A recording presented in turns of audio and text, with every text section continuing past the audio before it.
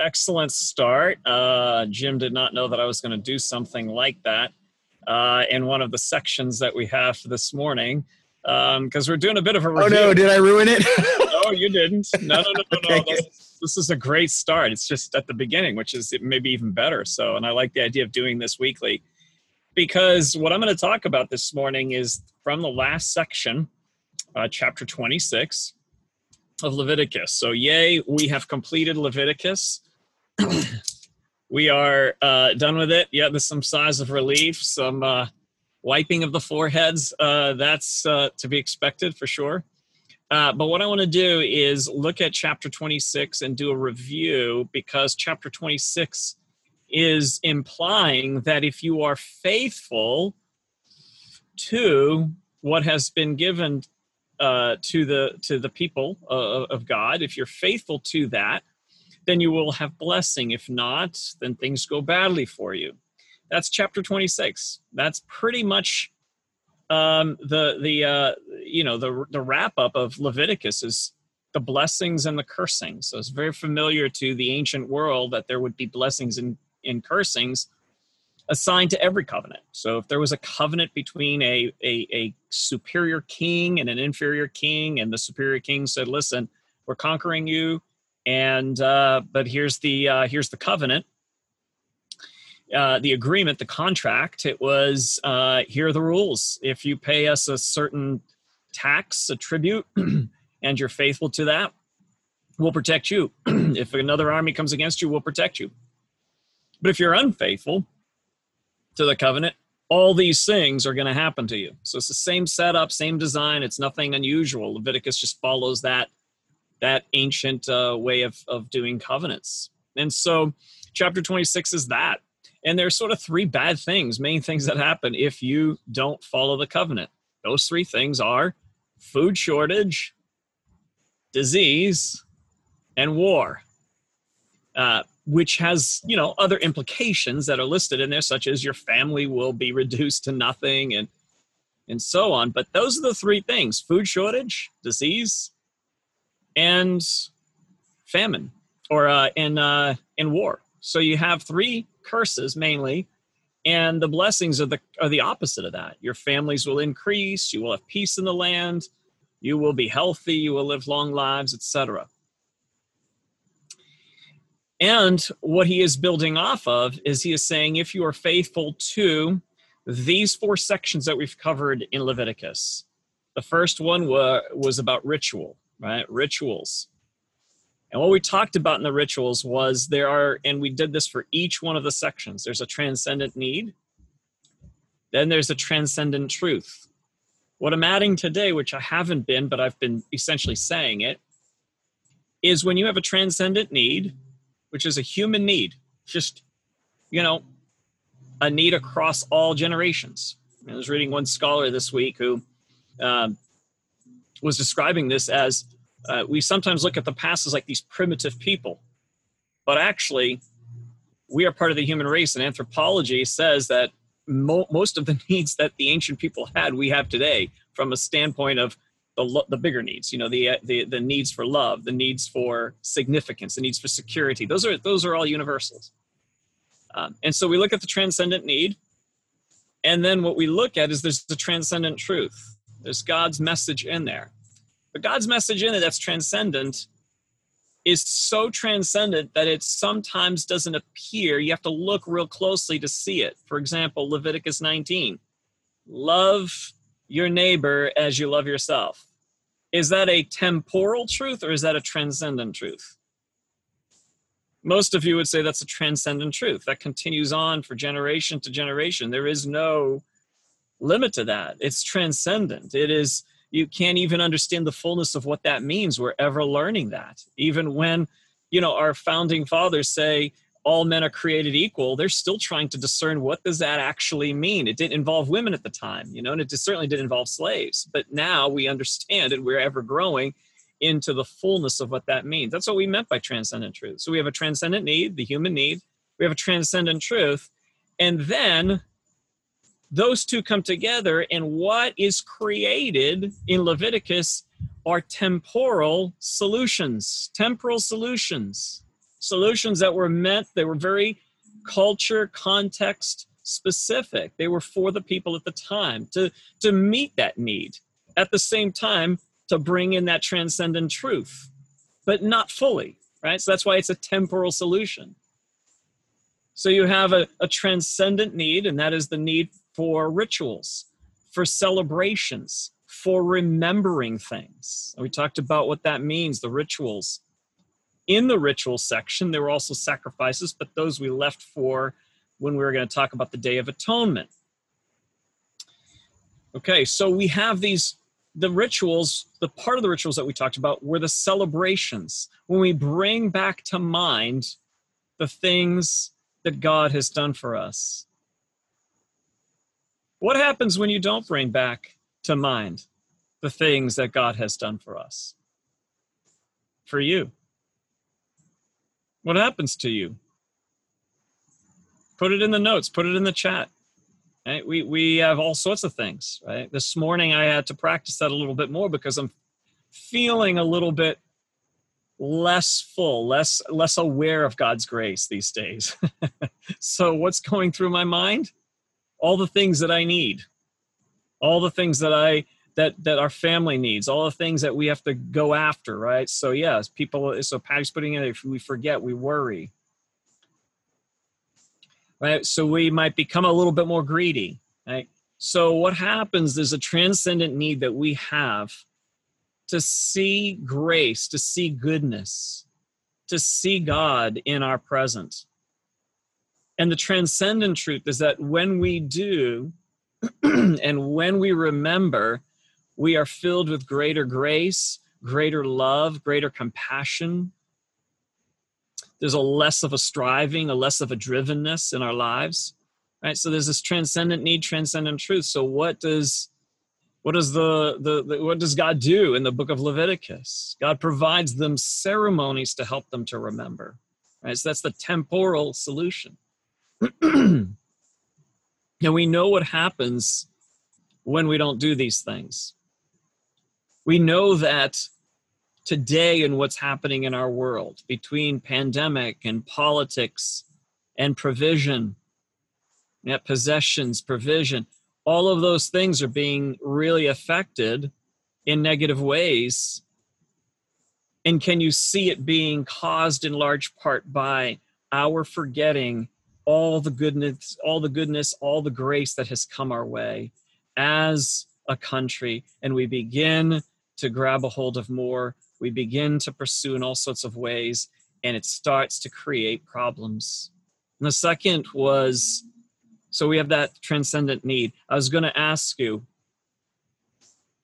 to put in, but we did this morning, to remember, to bring to mind the things that God has done for you. Maybe we'll do that again at the end as we work our way through the 4 sections. The second section was the priests, right? Were the priests. And what were the priests there for? Well, the priests represented God to the people and represented the people to God. And that was the work of priests. If you want to summarize everything in one sentence of what the work of a priest was in the ancient world, to represent the people to God and represent God to the people. And so the priests had these robes, these elegant, extravagant outfits, especially for the ancient world that lived with very few outfits and colors, very few colors. Colors were expensive. And here you have this pure white robe, and you have this ephod, which had all the stones that represented the 12 tribes of Israel. They were all very beautiful stones, precious stones. So this is something really outstanding and beautiful. And when the priests come out and present themselves to the people would be drawn to that which is more beautiful, that which is more holy, that which is godly, right? So they would have a visual of God. And then the priests would come before God. So they felt good, right? You come out and you're in your outfit and everybody's like, oh, and there's this gasp and like this reverence and it feels good. You feel empowered as a priest. You feel like, this is wonderful to have this kind of level of impact on the people. Even from a benevolent side, you feel really good, like I get to serve these people. But then what would happen is when the priest would turn around and have to go into the temple and represent the people to God. Now, guess who the priest was at that point? The priest wasn't representing God to God. The priest had become very much like every last one of us, human in every single way.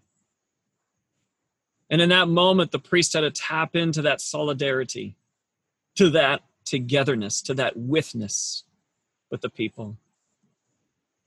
And before God would say, I am one of them, there's no difference. And I represent us to you. And the transcendent need there is that we all have a need to see God in one another. We all have a need to tune into our strength, to our gifts, to our contribution to the world that is a real divine spark within us. We have that, and we have to tune into that because we can forget that so easily.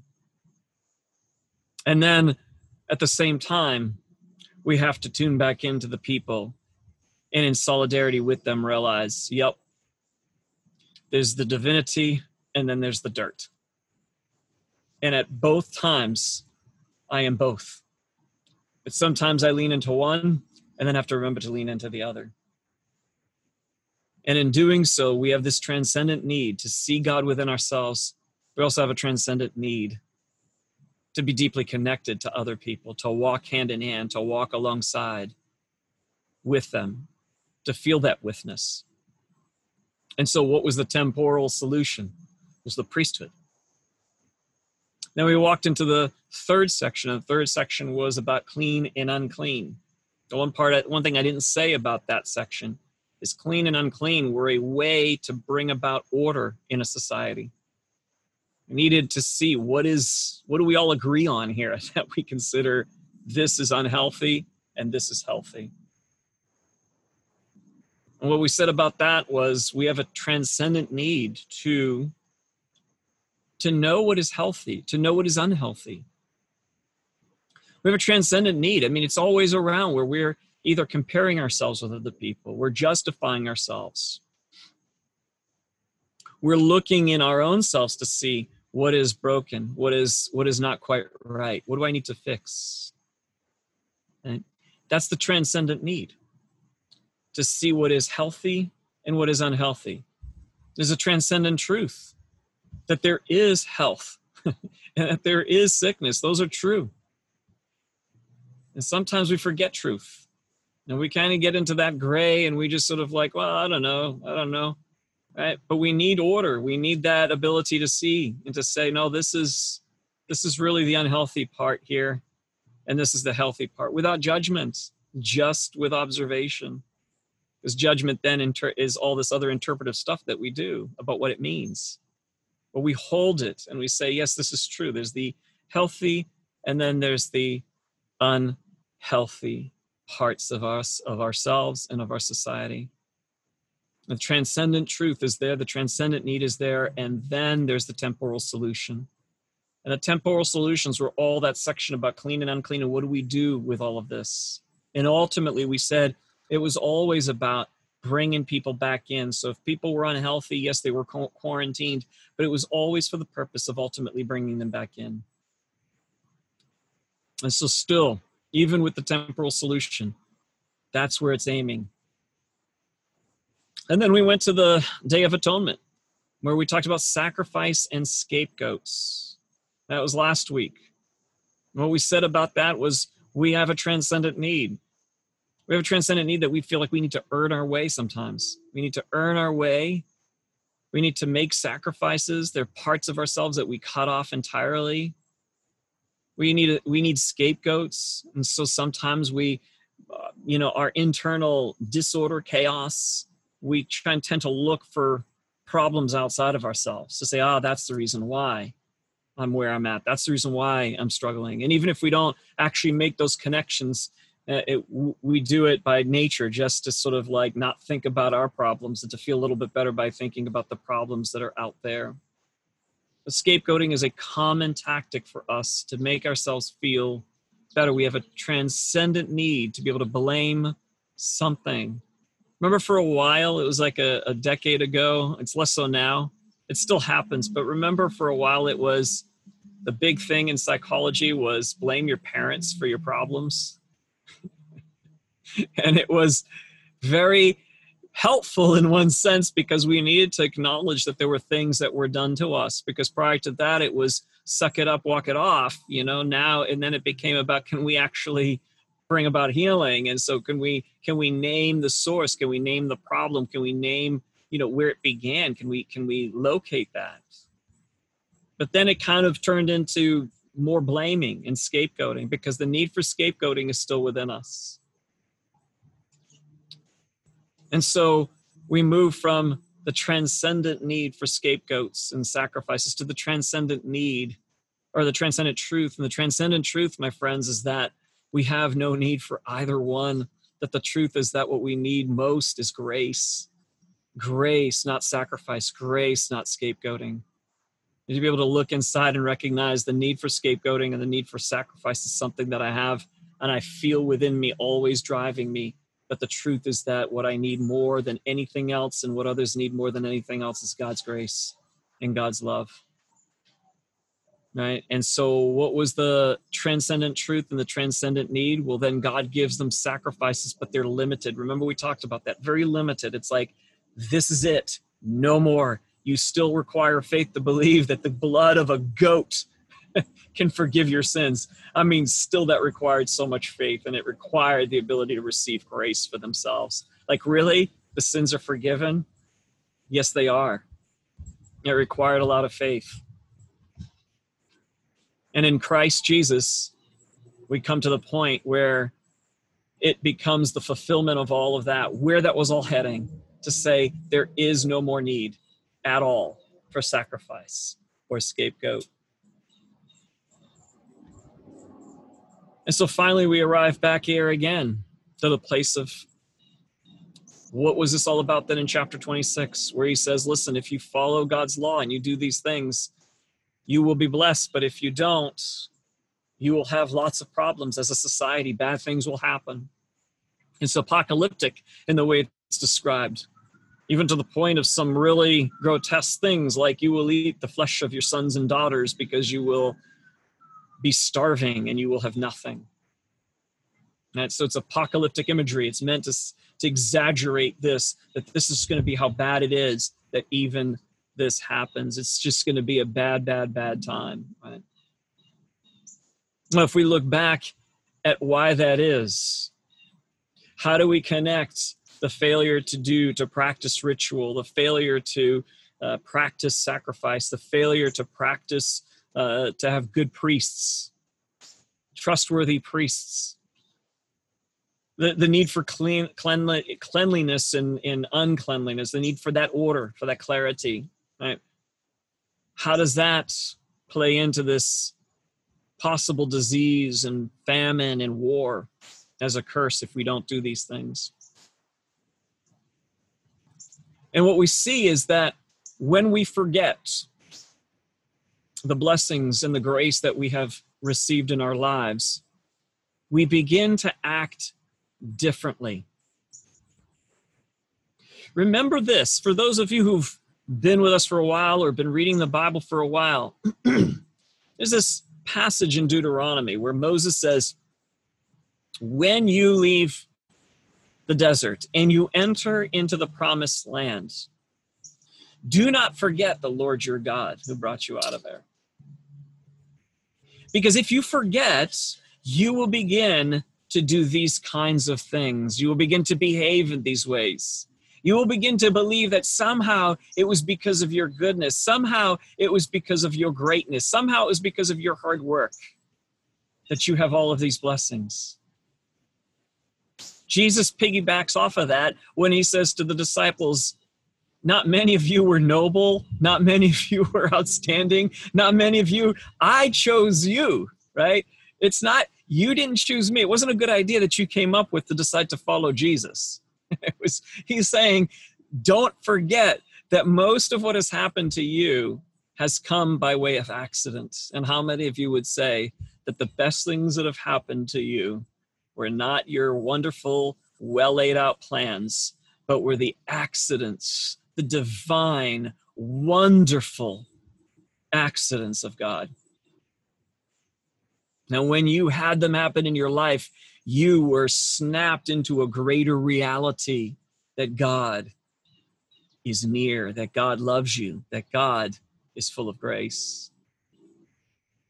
This is the reason why in Deuteronomy, through Moses, God says, don't forget the Lord your God, because you will prosper. And what will happen when you prosper is you will forget that all of this, every last bit of it, is grace. Okay, but Joel, I work really hard.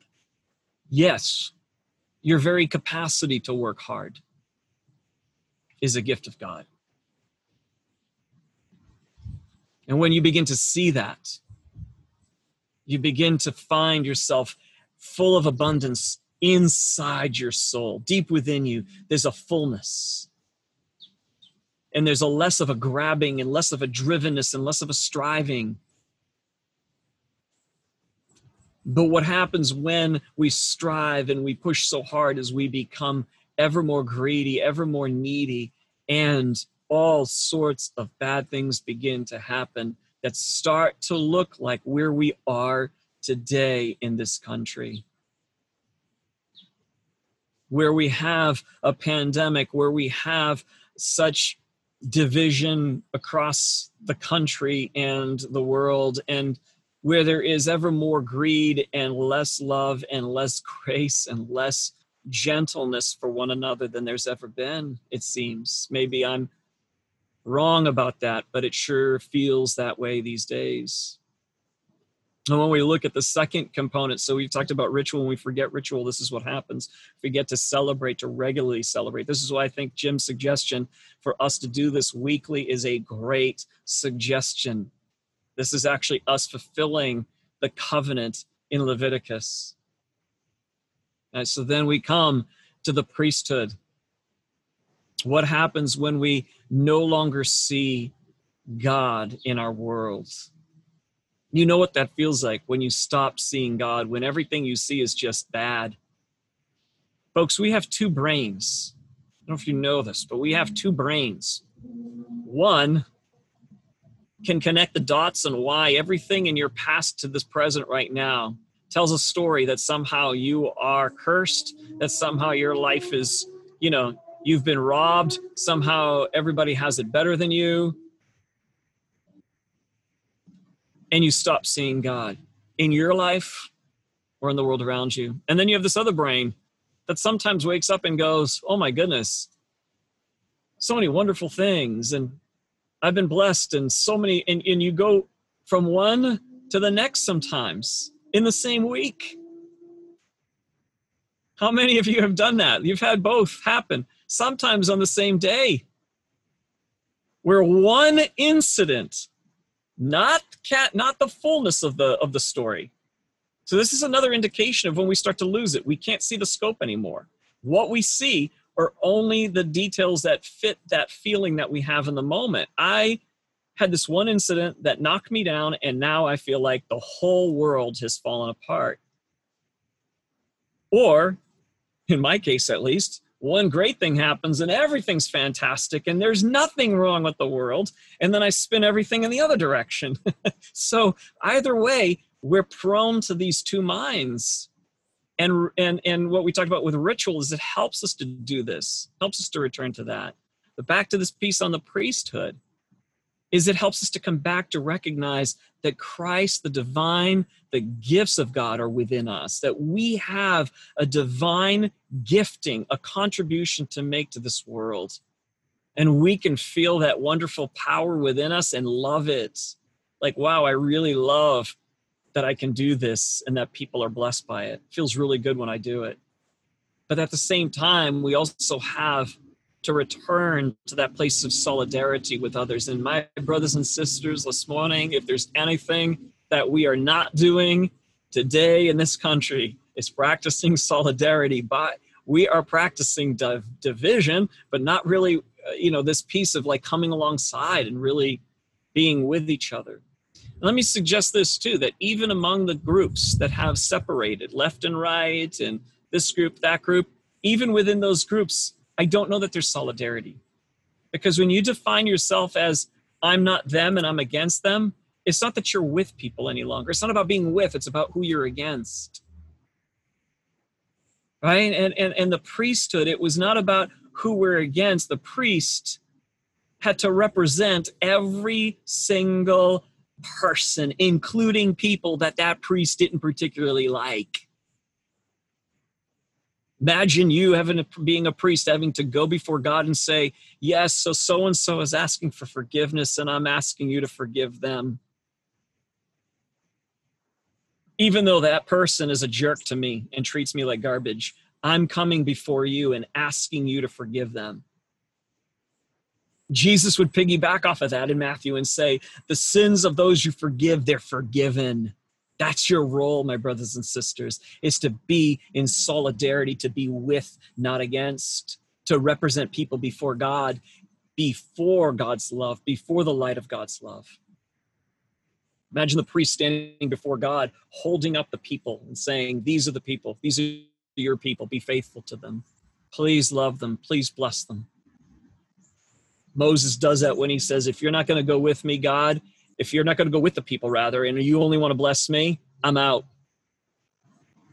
That was a powerful passage there, and I think it's chapter 33, Exodus 33, where God says, I'm going to bless you, Moses, but I'm going to wipe everybody else out, and that's a test right there. That's a test. And Moses says, no, if you will not bless them, I don't want to be part of that. And that was the test to see, where are you at? Are you really truly a priest? Are you acting as a priest? Are you representing? Are you standing in solidarity with them? And so what happens when we don't do this, my friends, my brothers and sisters? We end up with a country that is so divided and where there's very little representation of the divine of God. The more you cut at people, the more you cut at yourself. And if you cut the divinity that's within people, the image of God within people, you're cutting it off in yourself as well. And you become as dark on people as on yourself as you become on people. And vice versa. And so the third section, we talk about being clean and unclean. And when we stop being able to name that which is unhealthy within us, and our eyes and our attention is always on everybody else, when we stop being able to see that, or we fixate on that and become really like down on ourselves, that we lose this balance that was created there in Leviticus, that there's what is unclean and you need to name it, be able to name it and articulate it and then move forward. I'm telling you, there are so many environments, spiritual environments. I even hate to say this because I don't want to be down on anything this morning. I want to be with people. But there are churches that practice more of an escape from truth than it is to deal with truth. You know, there's more of like a let's just sing songs and let's just be happy and let's ignore the problems of this world. Let's not talk about the pandemic, politics, or anything else that could be divisive. Let's just be happy in this circle. And it has appearance of this like togetherness. But we have to be able to name the unhealthiness within us to be able to then present that before God for healing, right? And ultimately, it is all about healing and redemption. It's always about that. And so that's the heart of God, is let's bring that in. But when we don't do that, we don't deal with illness, we don't deal with sickness, we end up being confused about what right and wrong is. And that's where our country is right now. There's not an ability to say that's wrong without being thrown into, you know, well, you're one of those people. It's like, no, can we just name the illness and deal with it? Because ultimately it's about bringing healing to this country. It's about bringing healing to the nation. It's about bringing healing to ourselves. That's what it's about. It's not about judgment. It's about redemption. But we need to get there through being able to say, this is unhealthy. This is healthy. And then we get to the fourth section, which was scapegoats and sacrifices. And so I won't say much about that then, since that's more fresh in your mind, since we talked about it last week. But boy, there's a whole lot of scapegoating, isn't there? There's a whole lot of saying the reasons for the problems in our country is this political party or that political party. And certainly there are things that have been done that are really, really wrong and bad for our country. Yes. But that's distinct from the problems that are within you. Can you notice the difference between what are the problems that I'm sort of putting off onto the world around me and not dealing with because it's much easier, and what are mine? And can I move into that place of understanding that I'm still looking at times for scapegoating? Can I spot it when I do it and just have grace for myself and say, oh, I'm scapegoating again. Come back and do the work. Oh, I'm sacrificing again. I feel like I need to earn my way back. I'm having a hard time just receiving the love of God as grace. The love of people around me as grace. And so, if we practice these things, my friends, we can experience the blessings. And this is where I say it's not a guarantee. It's not like a 1-for-1. As soon as you do one thing, God gives you one thing. It's not that sort of thing. But I do believe in the promises there in Leviticus in a transcendent way, not the specific, I'll bless you with this and that and the other, but that the bigger ones, I'll bless you with more. I'll bless you with gifts. I'll bless you with great relationships. I'll bless you in many very, very important ways to you. I do believe in those blessings, that if we practice these things, we tend to be better off. We tend to have more of God's blessings in our lives. We tend to be a happier people. And so that's what I want to do, is to move into some of these practices more often. And so I think Jim's suggestion that each week we begin this way would be wonderful. How about we take a few moments in this moment right now? And could we at least bring to mind, we won't do like, where are you unhealthy? Tell us about where you're unhealthy, and tell everybody, put it in the chat here. We won't do that. But maybe if you can see areas where you feel like, yep, I'm scapegoating. Yeah, I'm sacrificing. To maybe let's start there. Maybe put some stuff in the chat like, yeah, I can see that. If you want to, you don't have to. But if you want to be vulnerable, a little bit more transparent, if that's healthy for you, if that's something you feel like is your next step, then go ahead and put that in the chat. Yeah, I can see where I'm doing the scapegoating. I can see where I'm trying to sacrifice, earn my way. I'm having a hard time receiving the grace that is around me, God's grace for me. And as you think about that, if you can think about also the areas of your life where you feel like, I'm starting to tune into my strength, or maybe I'm not. Maybe I don't know what my divine contribution is to the world. Or maybe, yeah, I need to return to solidarity. I think I've been away from that. I've been more against or away from people. I haven't really been with. I've had a hard time feeling that withness. Maybe either write something down for your own purposes at this moment. Put it in the chat if you want. And then finally, can I see God's grace in my life? Can I see God's grace in my life?